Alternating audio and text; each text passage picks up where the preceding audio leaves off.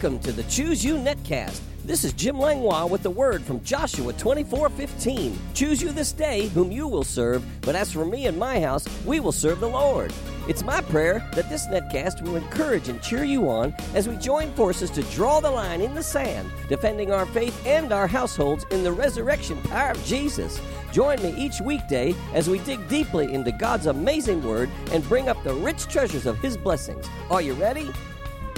Choose you this day whom you will serve. But as for me and my house, me and my house, me and my house. I said choose you this day whom you will serve. But as for me and my house, me and my house, me and my house.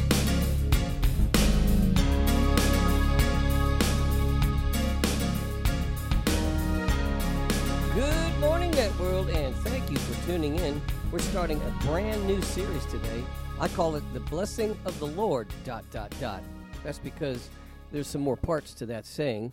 It's the blessing of the Lord, ... Are you ready? Well, get your Bibles out.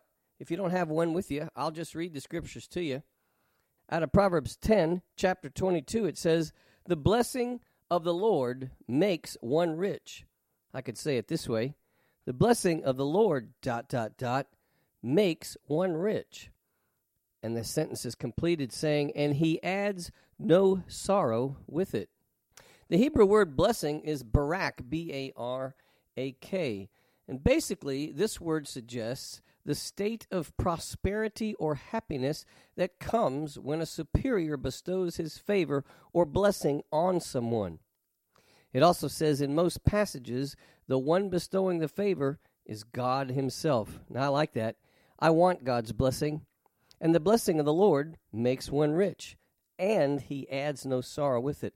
I know a lot of people who are rich, they're full of sorrow, but that's not what I'm looking for. I'm looking for the rich that's a blessing. How about you? Well, is this talking about money, or is it just talking about well-being, or is it just talking about being saved? Let's take our time and see what God's trying to tell us here. Proverbs 10:22 in the Message Bible says this, God's blessing makes life rich, and nothing we can do can improve on God. Wow. So it means this blessing is not a part of what we do, it's just what we receive as a gift from Him. Proverbs 10:22 in the Amplified says, the blessing of the Lord, it makes truly rich, and He adds no sorrow with it, neither does toiling increase it. Well, that helps us to understand that we don't have to work harder or try harder or get 7 jobs and toil to increase this blessing, because this blessing is from the Lord. Remember, we read it. It says, the blessing of the Lord makes one rich, and He adds no sorrow with it. It's not a blessing we produce. It's something that He enables us to produce. Now, that's powerful. Let's talk about that. In the Living Bible, Proverbs 10:22 is quoted as saying, the Lord's blessing is our greatest wealth. All our work adds nothing to it. Wow. You see, the blessing is actually the enablement to produce. Matter of fact, Deuteronomy 8:18 says, and you shall remember the Lord your God, for it is He who gives you power to get wealth. We could read it this way, for it is He who gives you the enablement to produce wealth, that He may establish His covenant, which He swore to your fathers as it is this day. Wow, so this is part of a covenant. It's part of the covenant of Abraham. And that He gives us the ability to produce wealth, to establish His covenant, which He swore to our fathers. Well, the original father was the father of our faith, Abraham. This proves that this blessing is a generational blessing. I don't want to deny Abraham from that blessing by not receiving what God has for me too. Deuteronomy 8:18 in the Message Bible says, well, think again. Remember that God, your God, gave you the strength to produce all this wealth, so as to confirm the covenant that He promised to your ancestors as it is today. It's an ancestral blessing from Abraham, and the blessing includes the strength to produce the wealth to confirm the covenant on earth which God swore to our ancestors. In the Living Bible, Deuteronomy 8:18 says, always remember that it is the Lord your God who gives you power to become rich, and He does it to fulfill His promise to your ancestors. The promise was to Abraham, and he makes us rich, or gives us the power to become rich, to establish this covenant as a promise that he's given to Abraham. Wow, I don't want to rob that promise from Abraham. How about you? This blessing truly has to do with generations. It starts with the fathers all the way from our father Abraham. Genesis 17:5 says, "No longer shall your name be called Abram, but your name shall be Abraham, for I have made you a father of many nations." I love that scripture. And we are the nation of Abraham. Genesis 18:17 through 19 says, "And the Lord said, Shall I hide from Abraham what I'm doing? Since Abraham shall surely become a great and mighty nation, and all the nations of the earth shall be blessed in him." Remember that passage? This is the story when 3 angels appeared. One of them was the angel of the Lord. They appeared before Abraham and Sarah and prophesied that they would be the parents of many nations.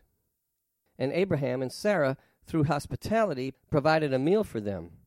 As they were walking off, again, the Lord said, "Shall I hide from Abraham what I'm doing? Since Abraham shall surely become a great and mighty nation, and all the nations of the earth shall be blessed in him." Well, it's interesting. The angel of the Lord answers his own question and says, "For I have known him in order that he may command his children and his household after him, that they keep the way of the Lord, to do righteousness and justice, that the Lord may bring Abraham what he has spoken to him." What did he not want to hide from Abraham? He didn't want to hide from Abraham about the coming destruction of Sodom and Gomorrah. You know, we live in a time just like then. Even the word Sodom is becoming very popular today. It's a sign of the times, with homosexuality and sexual immorality of all different kinds. And before the destruction of Sodom and Gomorrah, the Lord knew he needed someone to be the keeper of the flame of God's word through that time, that many nations could be blessed and prepared for the coming of the Lord in future generations. But the reason he chose to tell him is because it said he had known him. In other words, he knew him by experience, in order that he may command his children and his household after him, that they keep the way of the Lord, to do righteousness and justice, that the Lord may bring to Abraham what he has spoken to him. Abraham would follow his instructions by training up his children and his household and preparing them for the way of the Lord and to keep the way of the Lord. And this would hold the flame of God's fire through the time of Sodom and Gomorrah and in generations to come, to prepare everyone for the Lord. You and I are part of those generations. The reason we're here is because of the greatest evangelist that ever lived, and that was Abraham, in what he did in his own home by commanding his children and his household after him that they keep the way of the Lord. That's how Abraham planted the seed of God's word in the hearts of his family, and it went through generation to generation to generation. Well, we know it went to Jacob because in Genesis chapter 28, verse 14, it says, "Also your descendants," and he's talking to Jacob, "shall be as the dust of the earth, and you shall spread abroad to the west and to the east, to the north and to the south. And in you," he's speaking to Jacob, "and in you and in your seed all the families of the earth shall be blessed." That's very interesting. I thought it was all the nations of the earth. Now we're finding it's all the families of the earth. By the seed of God's word, by the seed that Abraham planted, the seed of the word that was transferred to his descendants by faith through his family, from Abraham to Isaac to Jacob, and now to you and I. And in Acts 3:25, Peter makes mention of this as he's preaching. He says, "You are sons of the prophets and of the covenant which God made with our fathers, saying to Abraham, and in your seed all the families of the earth shall be blessed."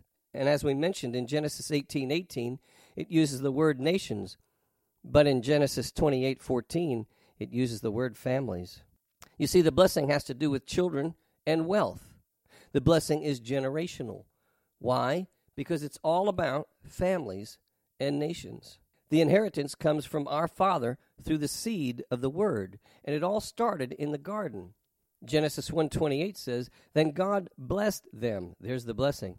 "And God said to them, Be fruitful and multiply, fill the earth and subdue it, have dominion over the fish of the sea, over the birds of the air, and over every living thing that moves on the earth." You see, this would take some resources to have dominion over the fish of the sea and all of the earth. And one very necessary resource would be wealth, because the blessing is the enablement to produce children and wealth in order to take dominion and establish God's kingdom on the earth. You and I know that nothing just happens. Everything has its own cause and effect. Think about healing, prosperity, and wisdom.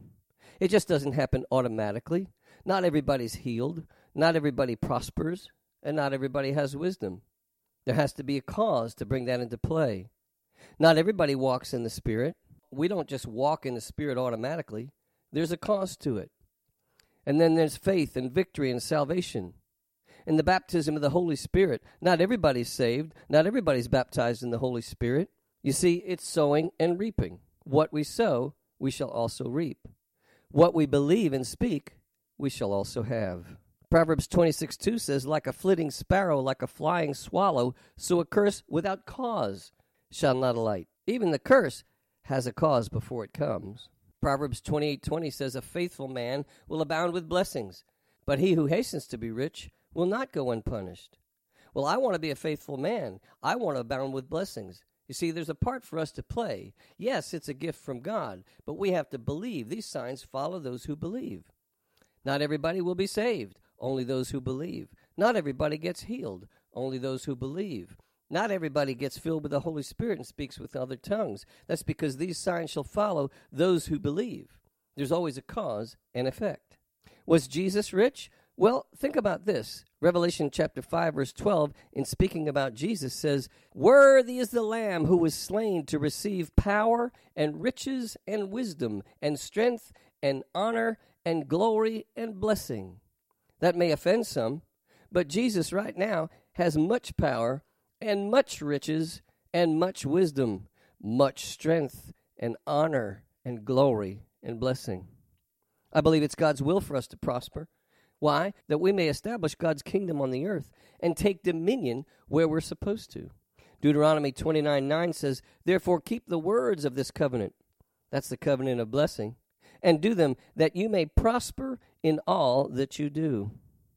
Who are the generations of Christ? Who does this generational blessing belong to? I remember when they told Jesus his family was outside and they wanted to see him. But he answered in Luke 8:21. He answered and said to them, my mother and my brothers are these who hear the word of God and do it. You see, John 14:15 says, if you love me, keep my commandments. There is always a cause and effect for the blessings. Yes, they're a free gift from God, but you still have to use your faith. We still have to believe God for them. Proverbs 10:12, the blessing of the Lord makes one rich, and he adds no sorrow to it. Somebody would say, you're just preaching the prosperity gospel. Well, it's God's will that we prosper, that we may establish his covenant on the earth. But the blessing can only follow those who believe. That's why not every Christian is rich. It's a matter of what we believe and what we can receive. Stay tuned for more. We'll see you tomorrow. You have been listening to the Choose You Netcast with Jim Langlois. If you have enjoyed this program, you can find out more about Jim Langlois Ministries on the Master's House website at tmhnow.org. That's tmhnow.org. On the Media tab, you can listen to many more messages, subscribe to my daily devotional emails, and follow the link to my blog site. If you'd like to write me or become a financial partner with this ministry, my address is The Master's House, Post Office Box 1568, Mechanicsville, Virginia, 23116. That's The Master's House, Post Office Box 1568, Mechanicsville, Virginia, 23116. Online donations can also be made at tmhnow.org, and my email address is pastorjim@tmhnow.org. This is Jim Langlois saying, be blessed, you and your whole household. Until next time. Choose you this day, but that's for me and my house, me and my house, me and my house.